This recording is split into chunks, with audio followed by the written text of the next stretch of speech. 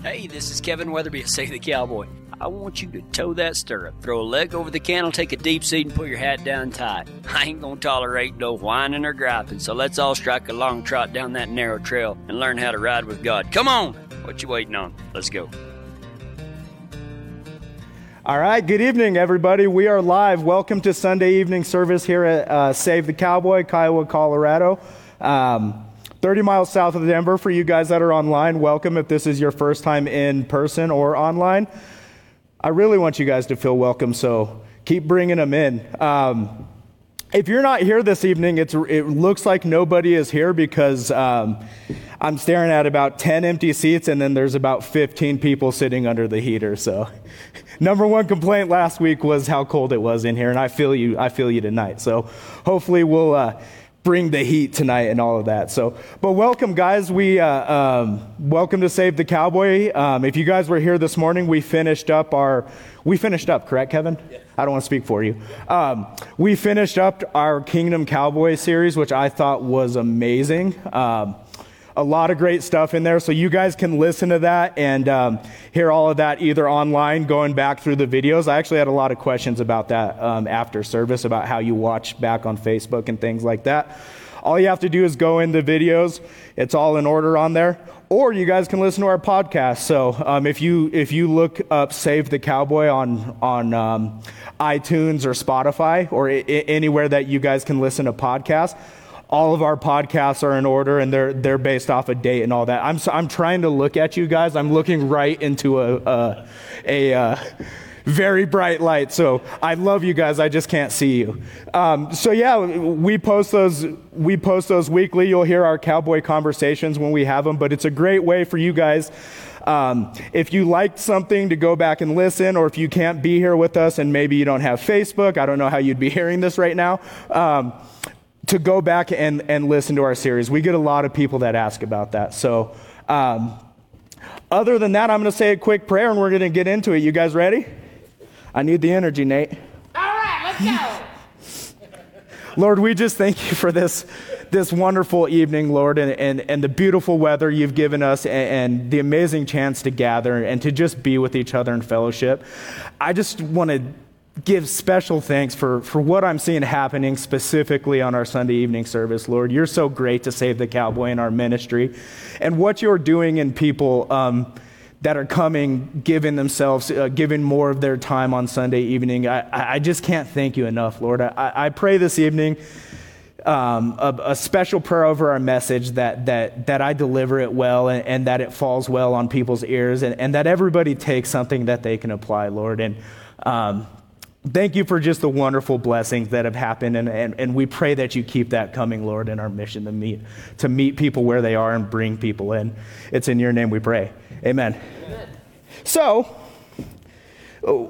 we're going to kind of continue in our little mini-series. I was talking to Kevin this week and didn't actually mean for this to be a series, but we started talking about this idea of community, right?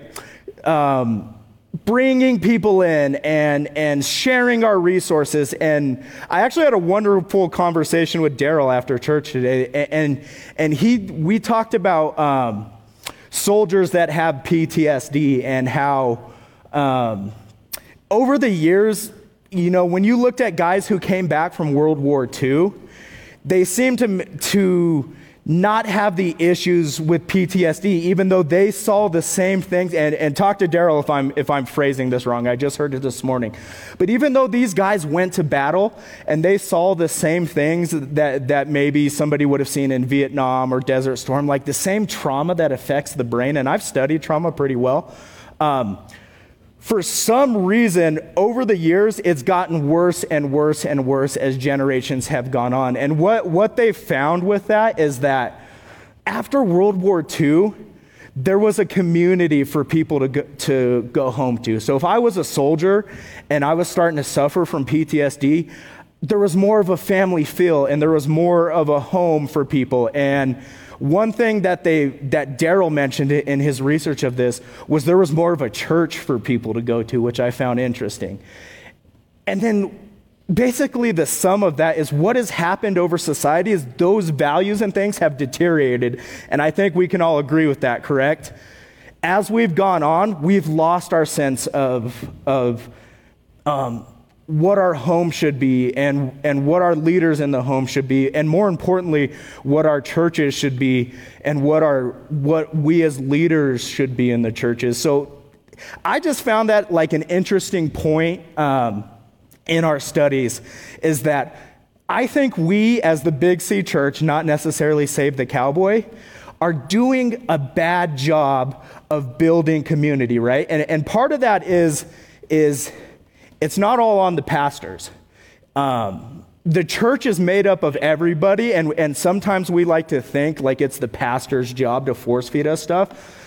But we can't, as humanly possible, connect the community. We talked about us being a body, right? And how we are supposed to form as a community and as a church, as a body of Christ, correct? And I think some of that, and this isn't the sermon, this is just my side note, I think some of that is because we're losing our sense of community with each other. So I just find it really refreshing that you guys have enjoyed this so much and that we're talking about this. And really, it's lined up with a lot of what we talked about in Kingdom Cowboys as well. So really, I just want to stress the importance of community to you guys, and the importance of having biblical friendships within the church and places and avenues you guys can go to talk to each other, because us as pastors, we can't humanly meet all the needs of the church, right? So hand up to you guys too. Like I do give you guys a round of applause, because I see what we're teaching here in person, and it's making such a difference. And I'm talking specifically about Sunday evening. I see it in Save the Cowboy, but you guys bringing people in and the encouragement that I get, and you guys praying with each other, and all of that is such a big deal. So please, please, please, even as we close this little mini series, keep that up. You guys are amazing. So I give you guys a round of applause for that. So if you have your Bibles, open with me to Matthew chapter 7. We're going to be in chapter 7 and chapter 10 a little bit. So this week, I had a bad thing happen, and my teachers in the crowd are going to laugh at me because I never thought I'd be able to use this excuse as an adult. But a dog ate something that I really needed. And that something was my retainer. So over the past couple of years, and I was not this way, and we're going to talk about it, I've gotten super meticulous about caring for my teeth for whatever reason. It might be vanity, it might, whatever it is, I really like to care for my teeth, and it's not something that I've always done. So a couple years ago, or I guess a year and a half ago, I went and got Invisalign to close. I used to have a big gap in my teeth. They called me Tyler Strahan. My football people get that. So I wanted to close that, right? I just didn't like the way I looked with that. So I went and got Invisalign, did about 9 months of Invisalign, literally had to give them my firstborn child as payment. But I didn't want to be a 30-year-old with braces. Got all that finished, and they gave me the retainer, and they gave me one specific instruction. And these people know me. That's not to lose the retainer, right? Yes. And you think that'd be easy not to let my dog eat my retainer, but here's the problem. I bought this little $5 cleansing case to put it in, and I've never used it once, right? Because I'm lazy. I either put it in my pocket or I'll leave it on a table, and what happens is animals, not to be gross, smell that and they eat that. So Mitch's dog ate my retainer. So for a week and a half, I did not have a retainer. And here's how funny our body is sometimes. Like, God has a sense of humor. I spent 8 months in Invisalign taking care of my teeth and my gap and all that. You know how long it took me to ruin that? 1 week without a retainer, and I'm back to Tyler Strahan, and I just can't have that. If you work in a firehouse, you can't let stuff like that happen. So I go to the dentist, and they tell me, yeah, you have to do another 1 week without a retainer cost me 8 weeks of Invisalign again. So you can tell I'm not very happy about that, right? But what happened is I started getting into a discussion, and how I got meticulous about caring for my teeth was I had not been to the dentist in 15 years. Didn't grow up very rich, didn't care. I started chewing tobacco, dipping when I was 14. And I stopped about the time I was 26 or 27. I just didn't like the effect that it had over my life. And Invisalign has something to do with that. But for 15 years, I was chewing, not taking care of my teeth. And what got me to go to the dentist was one of my coworkers' wives was going through dental hygienist school, I think it is. There's like I forget the ranks in the dentist office, but she was going through the one where it's you give people shots, you do deep cleaning of teeth, all of that stuff. And she needed patients. So, and the thing about that, it's really weird. They have to find their own patients, and they need people that fit into all categories. So they need somebody who hasn't been to the dentist in 15 years, and they need somebody who hasn't been in 6 months and everything in between, blah, blah, blah. So after 15 years of not going to the dentist, I went and I found out one thing. I had 0 cavities. Granted, I brush my teeth and do all that stuff, but after 15 years of not going to a dentist, society telling me I'm wrong, I beat the system, right? I went and had no cavities. So what ended up happening is they have to do deep cleaning and shots and all that. And actually, the funny thing about that was I failed her because I could never stop talking.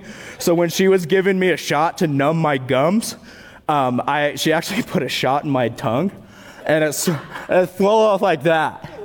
So I was trying to play it off for her instructor so she didn't get in trouble because it was my fault. She was like, "Hey, dude, shut up." And I'm like, hey, how's your fantasy football team doing? And I'm trying to play it off, and they're like, obviously your tongue is swollen and numb. That's a fail on her. So even after all that work, you know how hard it is to probably find somebody who hasn't been to the dentist in 15 years? I ended up failing her. But what I found out and what I got a little cocky about was after 15 years, I could do it on my own and not have cavities. So that hurt pretty bad, and they had to give me shots because my gums were so bad and all of that. So I made a vow to myself, every 6 months I was going to go to the dentist. And so far I've lived up to that. Give me a round of applause. Joking. What do you think happened after 6 months of me going to the dentist? 2 cavities. 15 years, 0 cavities. Go to the dentist once after getting cleaned. I had 2 cavities. So this week, we were actually talking about that at the dentist office. And I think that can be a lot like our lives as Christians. Sometimes the harder and the more meticulous we get with things, the more we mess them up. And really the problem with that is it's a control tactic on our part. We like to control things, and when we take control like that, we think we can make things better, and we take control like that, what we're actually doing is taking control away from God. Over the past few weeks, we've talked about building this community, right? We just had a big 5-minute conversation about that. And how we use our spiritual gifts to bring others to Christ, and how we open our resources and all that. But we're going to close tonight with I think the hardest part of doing this, of bringing people to church and bringing people in. How do we actually talk to people about Christ? How do I start that conversation? How do I have that conversation? How do I keep that conversation going? Because a lot of times there's some fear inside that holds us back, right? What if I'm proven wrong? What if they catch me stumbling? Like, we think we have to be perfect when we're going out and talking to people about our faith, right? And trying to get people into heaven. How do we actually talk to them? Because we talk all the time about bringing people in and praying for people and doing all these things. But how often do we teach each other how to have these conversations? That's what we're going to talk about tonight. And I oftentimes liken it to a farmer planting a seed, or maybe a rancher growing his or placing his cattle and nurturing his cattle. We have to plant a seed in others, right? And we think that we can control that. But part of the process, right? Let's go through this. A farmer plants a seed and a rancher places a cattle. But a lot of times the harder we try to make that process work, the more we try to take what we have and force that to be a quicker thing, the worse we make it, right? Who's ever seen a farmer out there trampling on their property after they've planted for the season, right? Doesn't happen because they're out there praying, right?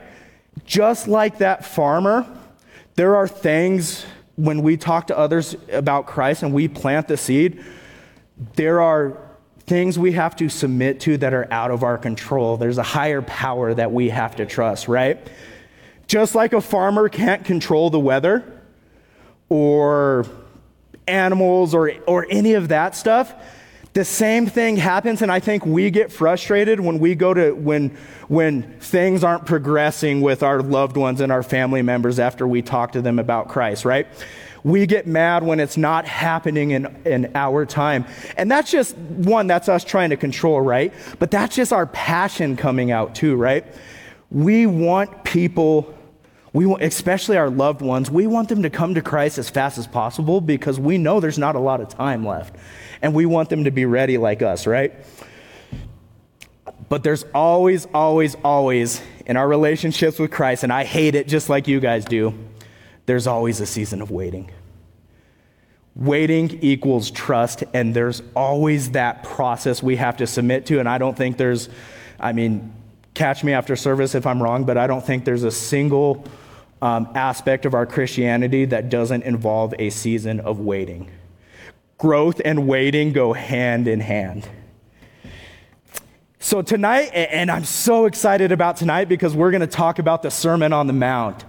And what I love about that is Jesus, if you guys know the background of the Sermon on the Mount, and I'll paint it for you as always, but Jesus talked a lot about hard things that we may encounter when we're talking to other people.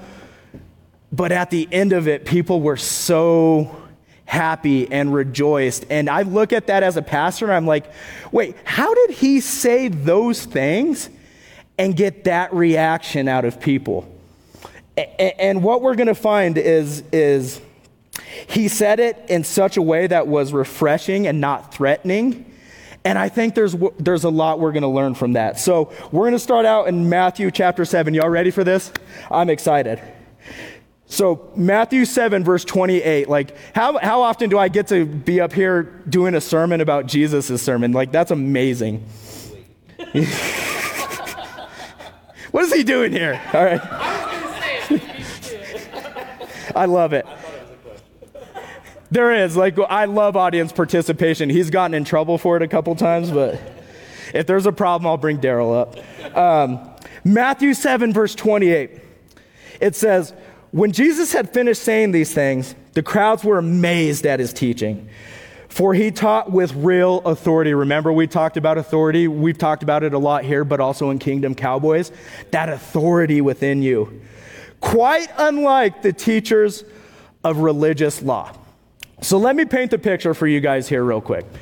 If you know about the Sermon on the Mount, Jesus was preaching to thousands about anything and everything, right? If you guys haven't seen The Chosen, I would challenge you to go watch that because there's an actual episode on and it humanizes the side of how he prepared for it, and I just love that so much. But it'll give you a good insight. But he talked about things like gouging your eyes out if it's causing you to sin, and giving away your money, and all of these hard topics. And that reinforces 2 points for me in Matthew 7:28. People are starving for the truth. Think about that for a second because we're going to go back to that. People are starving for the truth. And number 2, it's not what you're saying to people, but how you're saying or how you're saying it, and more importantly, how you're conducting yourself. And that's kind of been the theme that we've talked about, right? But there is a possible way, and we see it here in Jesus' teaching, right? The crowds were amazed. There is a way to talk to people about hard things and still have a good outcome. Think about your search, right? I said point number 1, people are starving for the truth. Think about how important that is in society. When's the last time you heard the truth from a non-Christian? When's the last time you turned on any news station or sports or social media and just felt refreshed because somebody was saying something to your soul that made sense? Hasn't happened.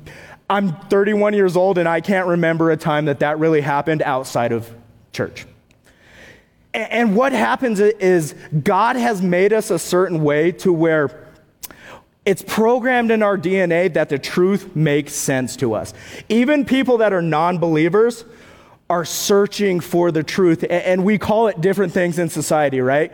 What happens when I go through a breakup? I'm going to find myself, right? I'm going, on a spiritual journey or whatever. All of that is code words for people trying to find themselves. And what happens is society beats us down and gets us to this point, and people are just looking for truth, and that can transfer as looking to grow. We're so scared to talk to people, but there is just this yearning inside of people to hear the truth. And I'm going to talk about how I think and what the Bible says that should be delivered and what's kind of worked for me. But people want to hear the truth. But here's the key, and this is one of my favorite quotes, and Kevin actually taught this to me. We need to tell people the truth, but we also can't use truth as a weapon. And I think that's where we go wrong a ton as Christians, and I know that's where I go wrong.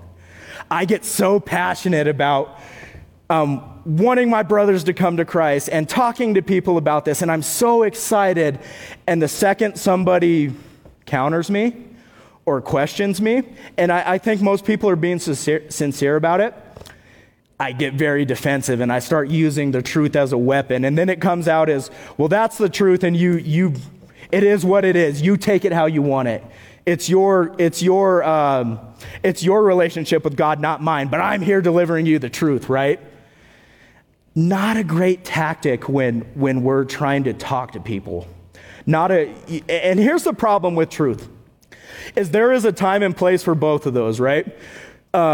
We can either choose to use the truth about what we know as Christians as a weapon or as a tool. And you want to know the thing about a tool or a weapon? It's completely subjective depending on whose hands it's in. A hammer can be a tool or it can be a weapon. And we have to find ways to just deliver that to people. And what we see is that's what Jesus is doing here. He's delivering these hard truths, like gouging your eyes out. I'm going to talk about that a lot because that's wild to me. But he's doing it with such humility and gentleness and kindness and things that are perceived well, right? And we shouldn't always be concerned about how we're perceived in some instances. But in this case, we should, because people are looking for that from us. We have the advantage that it is programmed in their DNA that they want to hear this stuff. The truth can be used as a tool or a weapon, and it's completely subjective to whose hands it's in. The other point, right? I said point number 2. And this is not a 3-point sermon. You guys know I don't like that. I'm just pointing out some specific things from this verse. It's not what you're saying, but how you're saying it. And that's kind of been the theme of this series, right? The other point is hard things can be quite easy to talk about if you bring them with sincerity and humility. Think about how Jesus did that.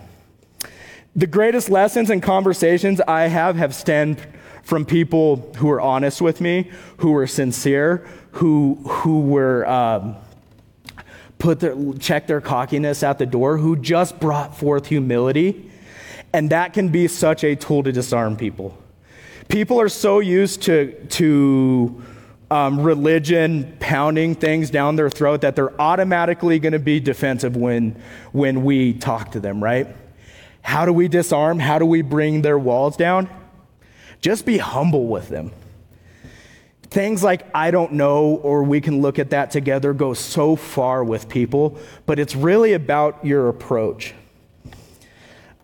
Oftentimes we get the chance to speak love into others, and if you do that with humility, you will win. People will hear you, and that's how you start planting those seeds of truth in people. You have to disarm their walls, and oftentimes the best way to do that is to just approach them with kindness, tenderness, humbleness, humility, fruits of the Spirit, all of those things. Because the scary thing to me I've noticed in myself about lack of humility or cockiness or whatever you guys want to call it, is that it is blinding. And what I mean by that is when I'm that way, I don't realize it.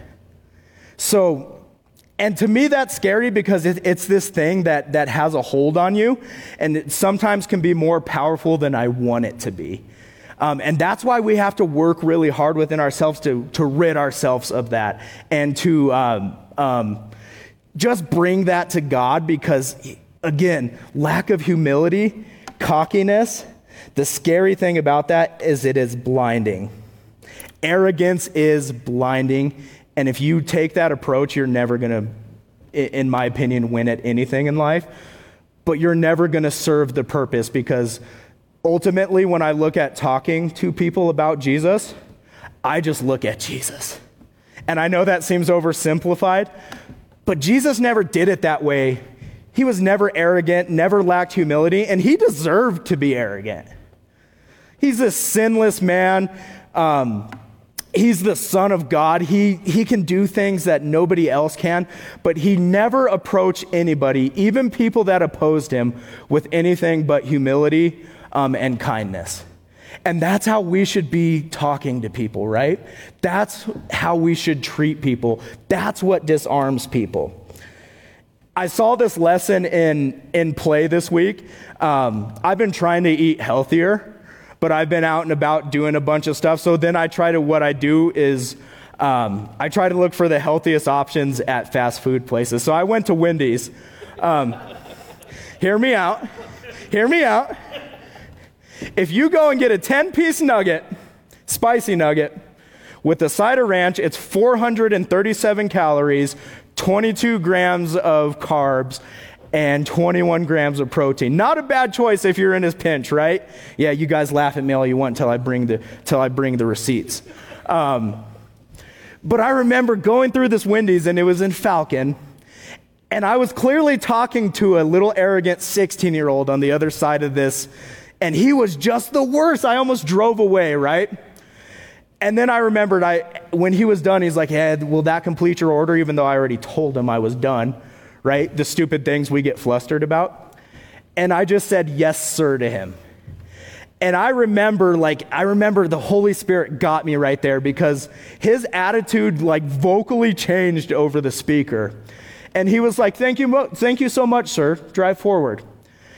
And I remember God talking to me like, that's how you do it.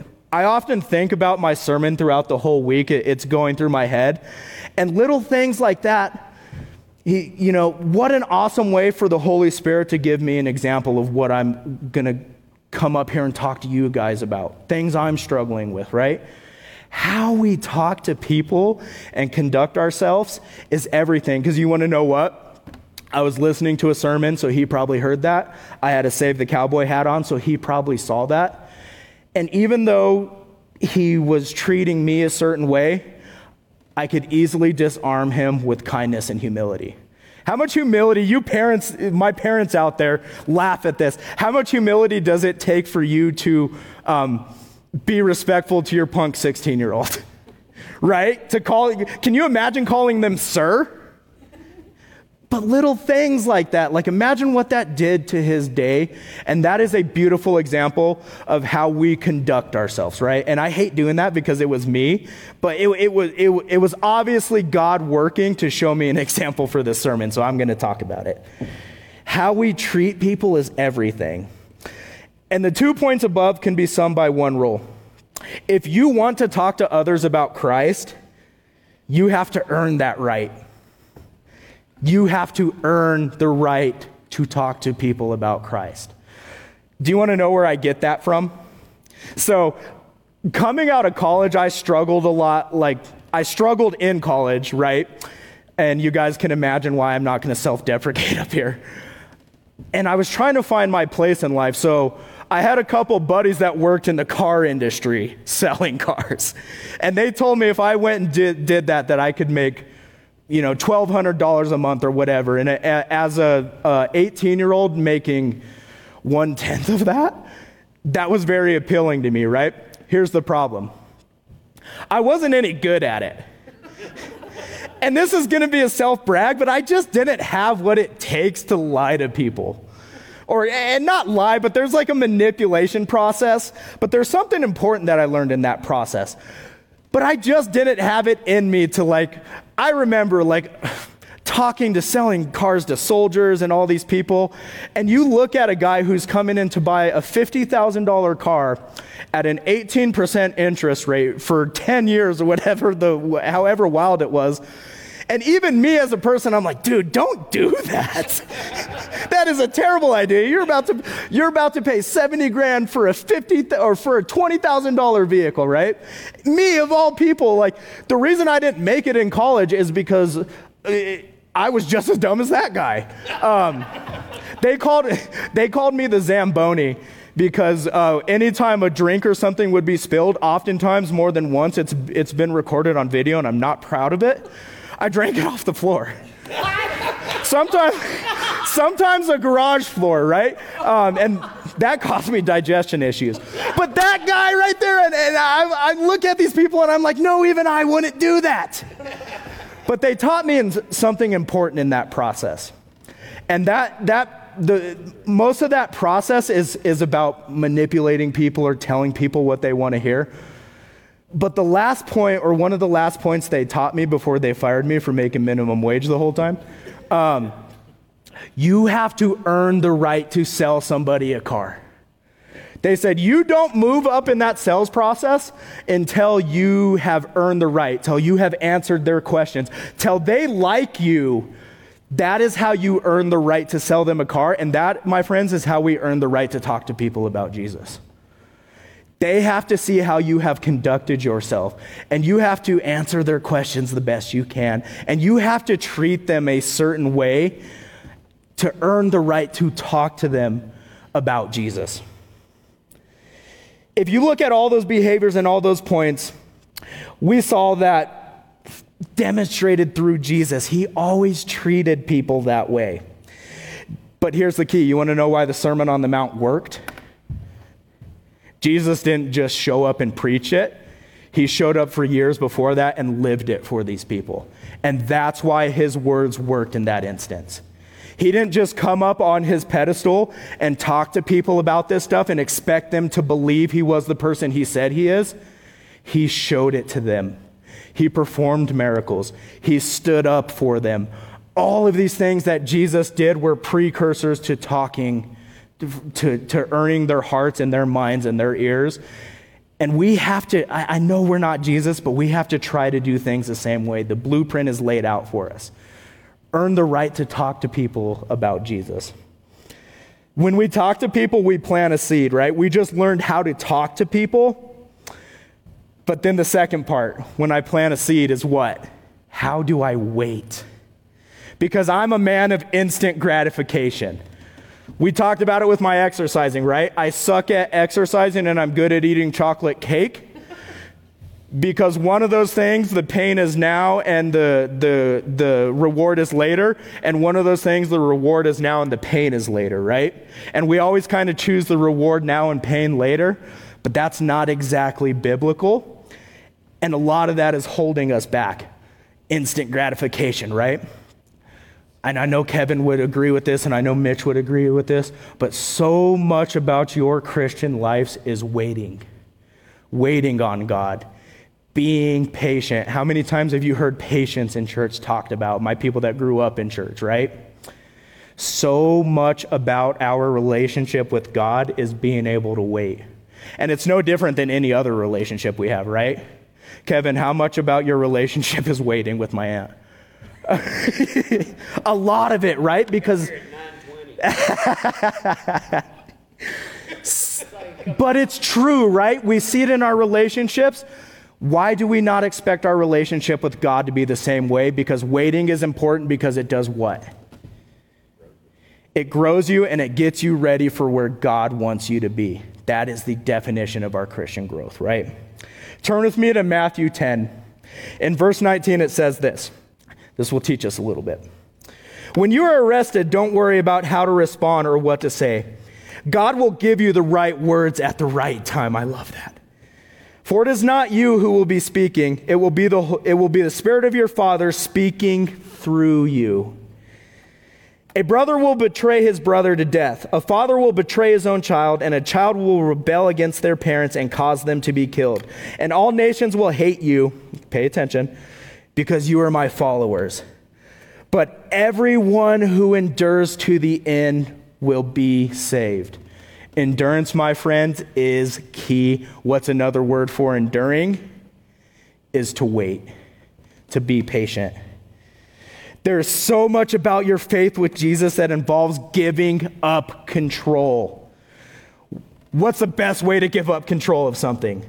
To wait, to endure, to see how things play out. And I know some of you, your teeth is itching like me because you're control freaks like me. But the best way to give that up is to appreciate your seasons of waiting that God has in store for you, because our Christian faith is all ups and downs seasons. God is a God of seasons. Endurance is key. God will give you the right words when you're talking to people. What a beautiful verse. And I think that's important because one thing I've noticed as a new pastor, and more importantly, I noticed this as a believer in myself, how fast people burn out on Jesus. People are so on fire to read their Bibles and go to Bible studies and pray with people and talk to people. And then they start encountering friction from this world, and they start getting tired, and they still want to party, and church is at 9:30 a.m., and people burn out. And none of us are immune to that, including pastors. There have been times in my life, and I guarantee you Kevin would say the same thing, and Mitch would say the same thing, and Ty would say the same thing, where we were up here, but we just didn't feel it.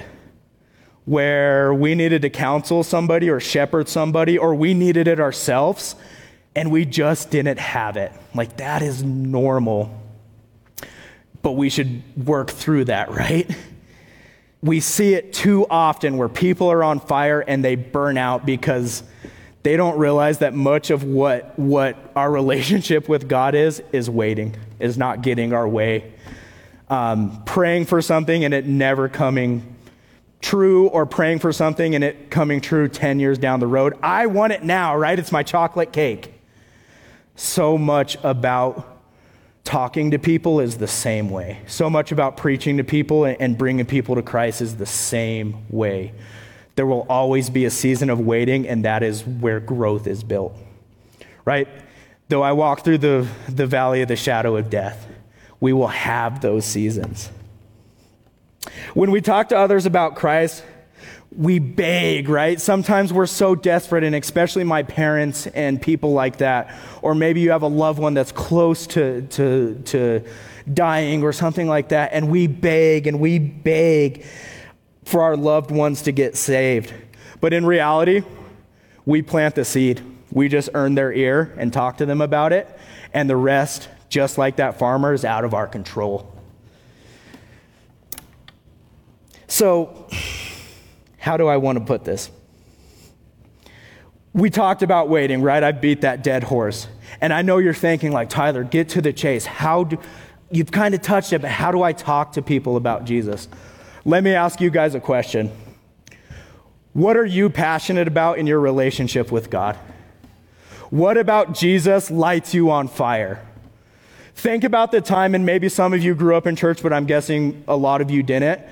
What was it about that time that you raised your hand and said, yes, I'm going to follow Jesus and I'm going to die to self and leave all of this behind to follow the creator of the universe?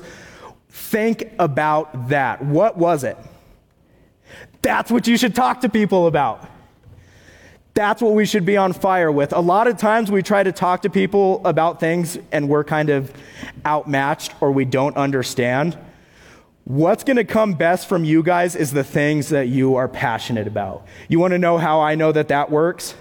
Because I'm a lot better at preaching about the stuff that I'm passionate about than maybe things that I haven't read up on or I don't care as much about, right?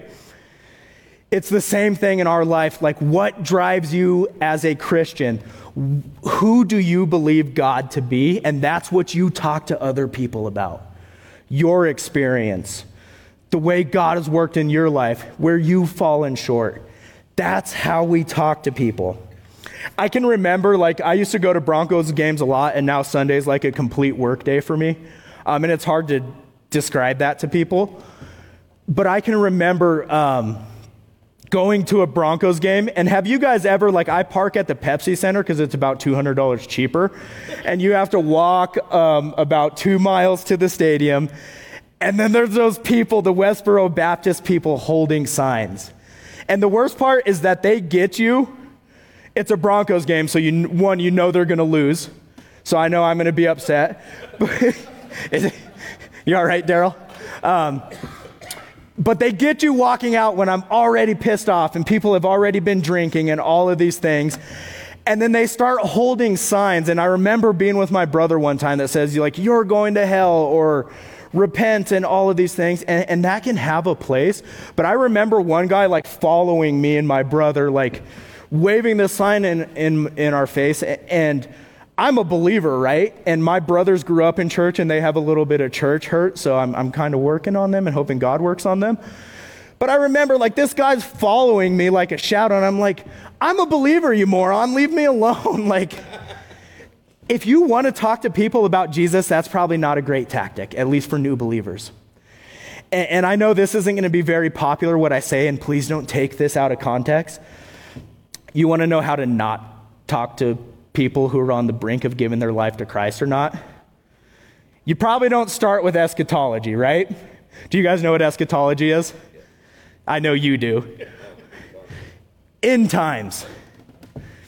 Fire and brimstone, right? Like, you guys that love that stuff, and I find it interesting, that is amazing, and there's a time and place for that, but you probably don't talk to new believers about that. It may not always be the worst tactic because they're going to have questions about that, but eschatology, I think, is not the way to go with new believers, and I may be wrong about that. Because that has the tendency to come off wrong, and if there's one thing I've learned, and I'm by no means an expert at this, people don't need to hear fear and hate and all of these things that we can come off wrong, sometimes holding signs at soldiers' funerals or accosting people outside of Broncos games, because there's enough of that in this world as it is, and we're called to be different. People don't need to hear that stuff from you. What people need to hear and see, more importantly from you, is the one thing everybody in this world is looking for. What is it, my friends? Love, right? If you want to summarize Jesus to people, talk about love, because what greater love is there than coming to die for people who do not deserve it? People who will turn their back on you, and people who whipped you and contributed to your death. That is the ultimate form of love, and people should see that in us. Love, in my opinion, is just how you reach people. But love is not going to always come from your mouth. People have to see that in you, just like on the Sermon on the Mount. He didn't just go up there and talk about it. He lived it, right? He didn't have 3,000 people showing up to that. I'm just speculating here. It's not biblical. Don't write me an email. Actually, do write me an email. My email is kweatherby@savethecowboy.net. People saw it from him first. He didn't look like everybody else. And I'm going to say this in closing, because I think we've touched on the subject. I want to read a few verses from me, and you don't have to turn there. I know you guys can't see anyways, from Ephesians 3. I think it really summarizes what I'm trying to say here. In verse 18, it says, "May you have the power to understand," and this is so powerful, my friends. "May you have the power to understand, as all God's people should," that's important, "how wide, how long, how high, and how deep his love is." That's what people need to see from you. To love one another is community. That community we've been talking about for weeks and weeks and weeks now. And sometimes people don't need it to come from your mouth. They need it to come from your hands. And they need it to come from your spirit. And that, to me, is just the ultimate way to pour into people, is to just love people. And sometimes it's hard. Think about that. Even sometimes the way our loved ones, we have a hard time loving them. So how am I supposed to love a stranger? Because Jesus loved me, right? And I know that's kind of a nursery rhyme, and we say that so much it can become a boy who cried wolf thing. But it feels so amazing to be loved when you're unworthy and you're just this sinner. And how do I not do that to other people when that's been a gift that's given to me? Think about that when you're talking to people. The art of communicating God's word is such a tough subject. I study it like crazy. We talk about it, and I feel like I fall short every week. Like, I read through the prophetic books in the Old Testament, and I listen to prophets like Daniel and Jeremiah, and all of these people talked a certain way. And I read this, and I'm like, I don't sound like them. Like, nobody sounds like them. And then you see Jesus come, and he sounded like them, but in a different way. And I think, like, as a pastor, I'm always trying to master that art of, like, how do I communicate God's word at a very high level? And I think sometimes what happens is the truth gets washed in the mix of us trying to do gimmicks sometimes, or trying to be relatable or whatever. But I want to sound like Jesus. I could never be Jesus, but the way he treated people, and I don't know if I could ever get there, is what I strive for. I want to make heaven crowded, right? How do we sound like Jesus? I don't think a single bit of that comes from what comes out of our mouth. I think it's how we treat people. And you'd be amazed how much people are watching you, and we talked about that. How we treat people is very rarely face-to-face contact, but people are watching how I talk to Mitch after I just talked to them, or how I talk to Madeline, or any of those people. Like, how you treat people is so indicative of who you are, and that's so important because who you are is so indicative of the God you serve. And that's just powerful. To really close up on you guys, we talked about planting the seed. And I'm not always so good at that. And as I said this morning, sometimes I struggle with that, right? But planting a seed is so important because, as I've learned today, like, the way you guys talked to me this morning and some of the things you guys said almost had me in tears. Like, it was so inspirational that even though I don't think I'm doing the greatest job, you guys receive it another way. And it's just so funny how that works. And that can be a great example for your relationships that you're struggling with. Maybe you're struggling with your child or your teenager or your spouse. I know a lot of people that has to be tough for you to come to church and your spouse not to. And I know a lot of you guys are struggling with that. I just want to close with this. We talked about planting the seed, and we talked about waiting. But imagine what would happen, or how bad I would beat myself up if I judged the growth of what I just did the second that I throw dirt over that seed. If at that very second I judged myself based off of plant growth, I would probably think I'm doing a bad job. We have to submit to the process and learn to love people and learn to trust God in these relationships and pray on it and just be there for people. And that, my friends, is how we talk to people. Do not judge the growth in your life based off of the dirt that you just covered that seed with. Because so much about submitting to God and growing people has to do with that waiting period, right? And what gives the farmer confidence that plant is going to grow? Because it did last year, and it did the year before that. And there was a couple of times where that farmer probably struggled with weather and things that he couldn't control, but the crop always came, and that's how God works in our lives.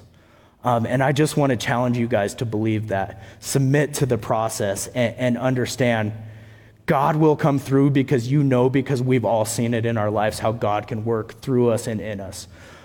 And that's just such a powerful thing.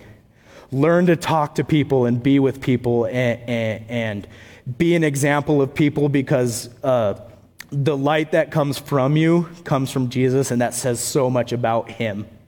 And I think that's so direly important. Let's go to God in prayer. Lord, I just thank you as always for this wonderful opportunity to get up here and preach your word. And I just pray really for myself, Lord, that when it's delivered, it always comes out right, and that I just represent you and Save the Cowboy so well, because the people sitting in these seats and the people listening online deserve that kind of word from you, Lord. And I pray that it just falls on people's ears correctly. And I pray that we all, as followers of you, learn to be kind and to deliver these hard truths, but do it in such a way that is so different and so attractive to people, Lord. Because like we said, we want to make heaven crowded, Lord, and we want to feed people physical and tangible food, but we want to feed people spiritual food too. And I just pray that spirit in everybody, that we go out and we talk to people and we have these conversations, and we're not scared to do so, Lord, because you've been so good to us. And we know no matter what, talking to people is a win-win. And you've made it that way. Lord, we know our crowns are in heaven, and we know that doing your work is going to get us there, Lord. And we just pray, Lord, if you don't come back soon, which I hope you do, that we just store these treasures up in eternity. And thank you for these people, and just bless their week. It's in your name we pray.